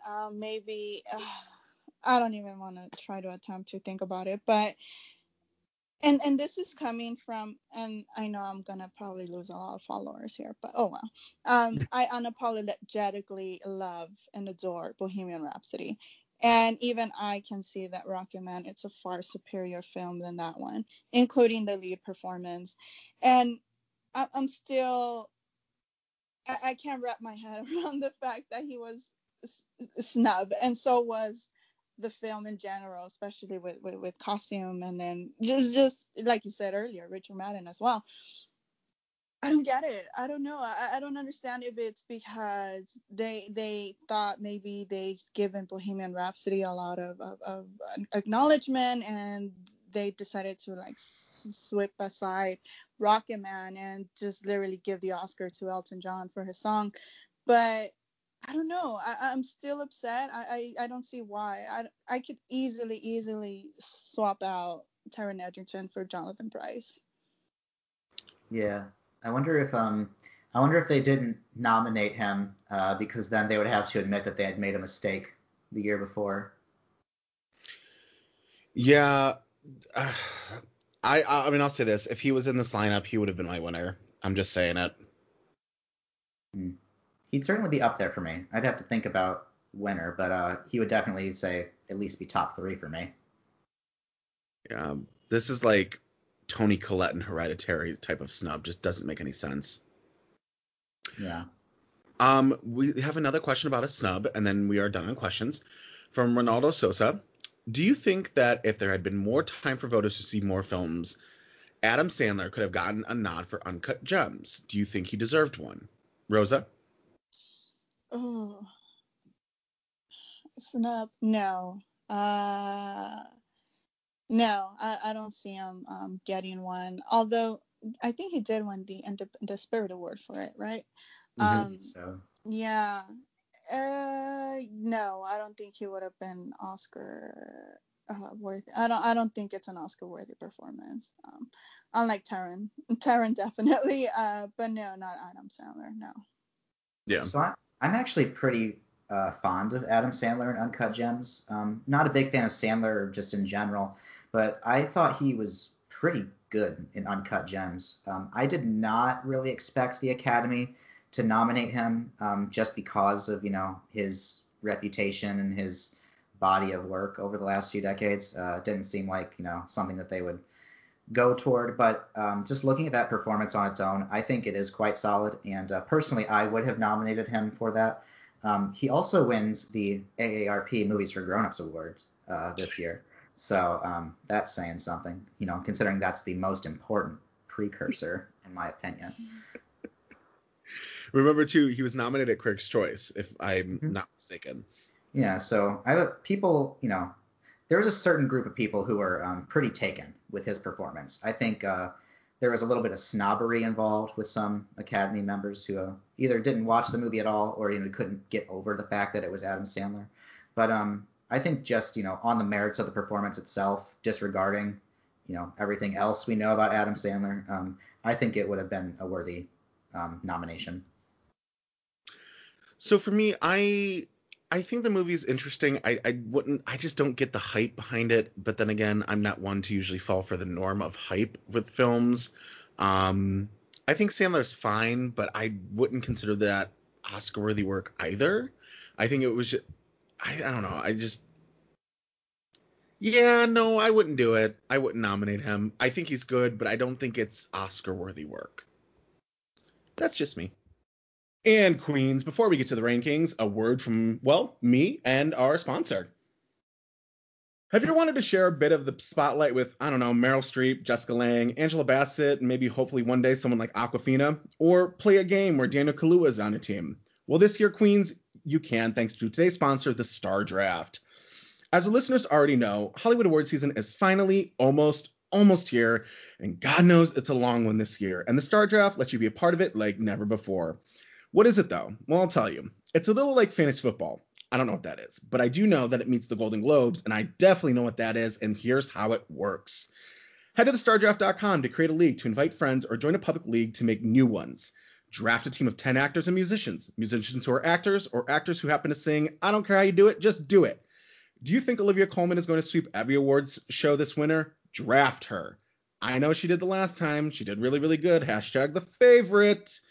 Before every nomination and award show, set a lineup. Every time your actor or musician earns an accolade, they earn your team points. Then sit back, relax, watch the awards ceremonies as you, I don't know, drink a beer, eat some nachos, fight with your grandma. I don't care, but rehearse your acceptance speech.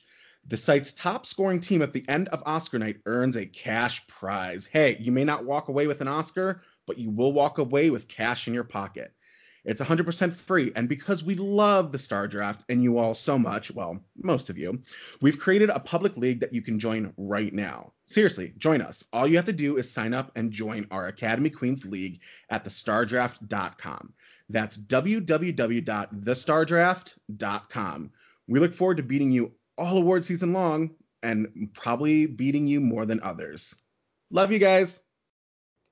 All right, and a recap of your best supporting actors were Anthony Hopkins in The Two Popes, The Irishman, both hosted Al Pacino and Joe Pesci, Brad Pitt in Once Upon a Time in Hollywood, and Tom Hanks in A Beautiful Day in the Neighborhood. Now, one thing we didn't talk about with these supporting men is holy category fraud with almost every man here, in my humble opinion. So, I'm going to be honest, the way my 5 through 2 work, I would say, are the category fraud men. I do believe one of these guys here are in actual supporting performance. So I would say the least impressive of the category fraud men, I'm going to go number 5 at Anthony Hopkins. Okay. Rosa? My number 5. Oh, I would go with Joe Pesci. Right. My number 5 is gonna be Brad Pitt for Once Upon a Time in Hollywood. Wasn't super impressed with the performance, and I find it to be the most egregious of the category placement going on here. All right. Well, I see your Brad Pitt, and I'm actually putting him at 4 for category fraud as well. While he is very interesting for what he's doing here, I don't think you can deny that Once Upon a Time in Hollywood is a co-lead style movie. But I do think he's better than Hopkins in his co-style lead movie. Therefore, he is at least number 4. Rosa? Yes, my number 4 is also Brad Pitt. Wasn't fond of his performance. And yeah. All right. My number 4 is going to be Al Pacino for The Irishman. I think he's giving a very lively performance here, but he's only going to be my number 4 for The Irishman. My number 3 is actually going to be Al Pacino. I also think that he is a lead in The Irishman, and he does have the screen time to back it up there. But he's so over the top, and I don't know if it's in the best of ways or in the not best of ways, but it is in some type of ways. And because I'm so unsure about it, I think the most fair place I can put him is right in the middle, so he's got to go 3 for me. Rosa? Oh my God, I'm just following your lead. I'm also Al Pacino for number 3. It was perhaps my favorite of the film, although I really didn't like the film, but certainly not, it's not, how do you call it? It's certainly not top of my top 2 that I have. So he just lands in the middle. Yeah. Anthony Hopkins lands in the middle for me for The Two Popes. I love Anthony Hopkins, and I'm so glad he's back at the Academy here for this film. And he finds some really fun moments to bring some life to Pope Benedict. But yeah, he's only in the middle for me for The Two Popes.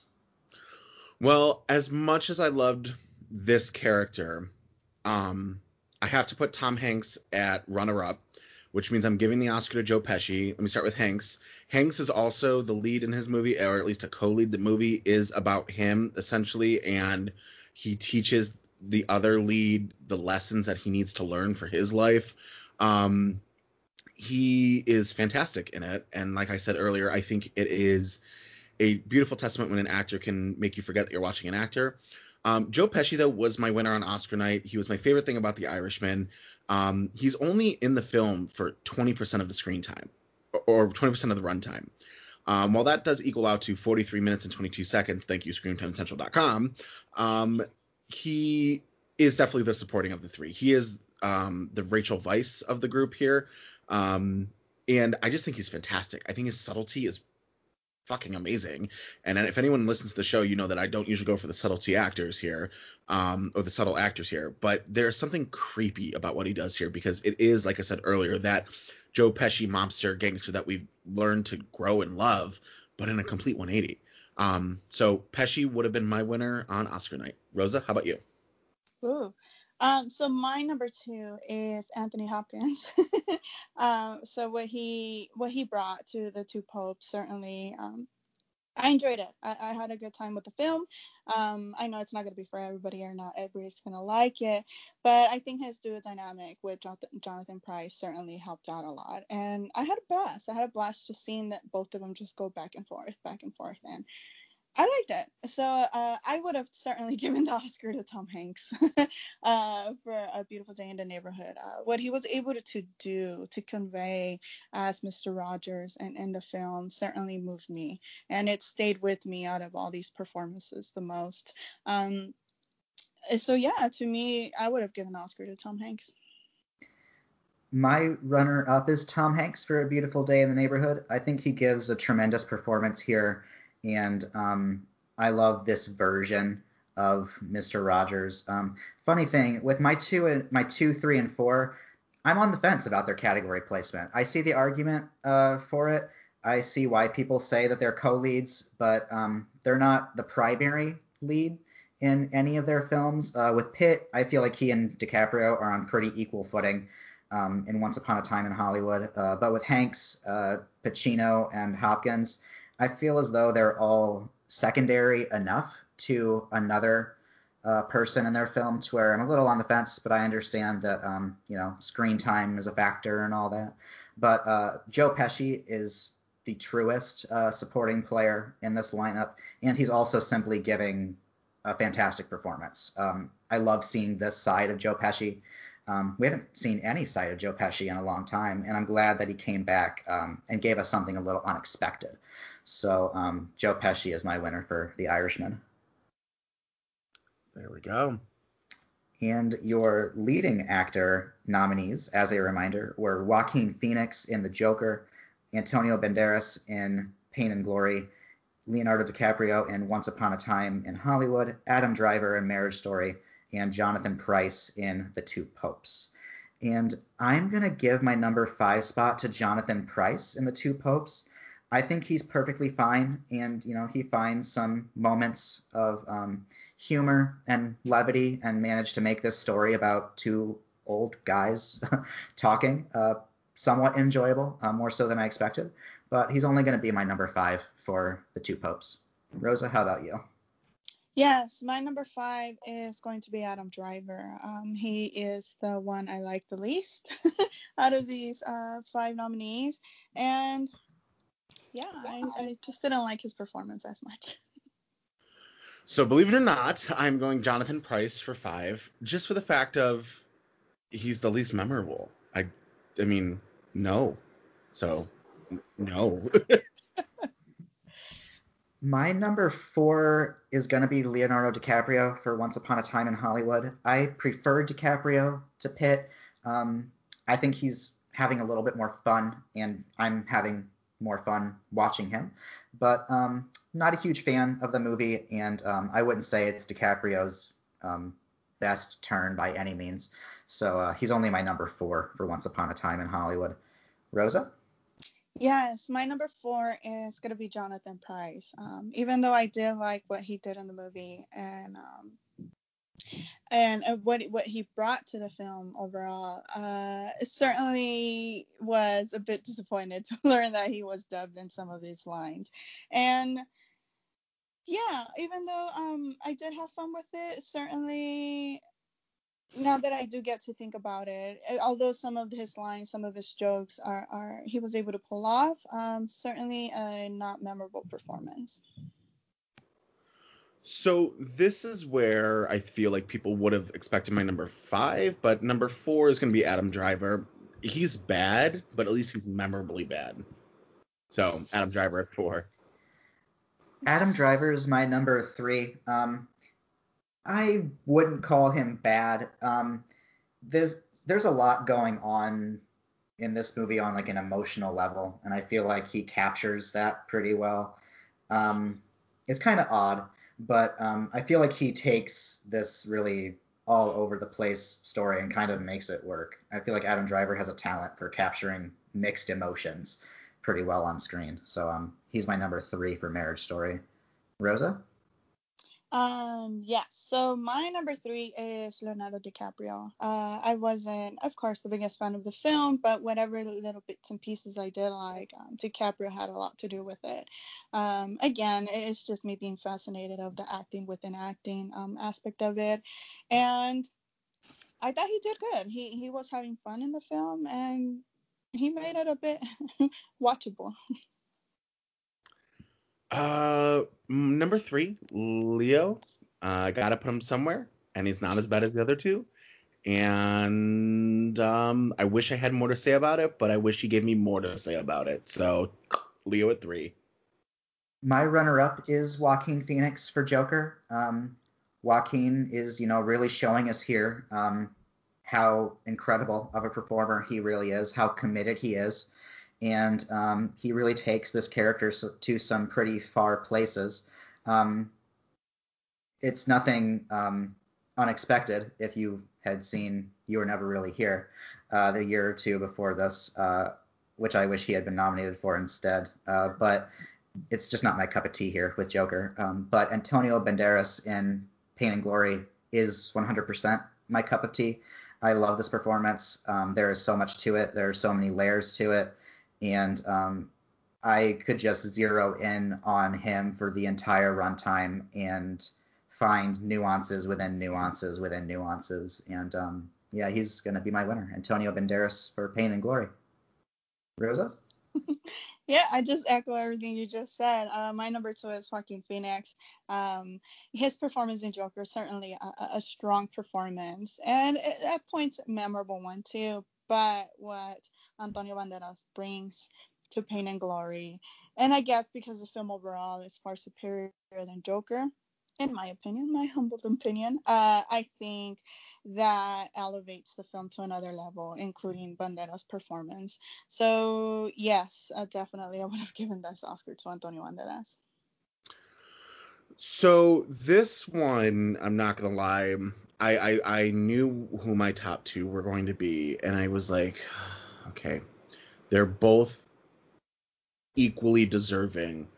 They're both amazing. They're both just wow, right? But there is a point where when you're going into a character that is such an iconic character and someone has done it before, you have to be better than that person. And in the long run, Joaquin Phoenix didn't reach that, so he is my runner-up.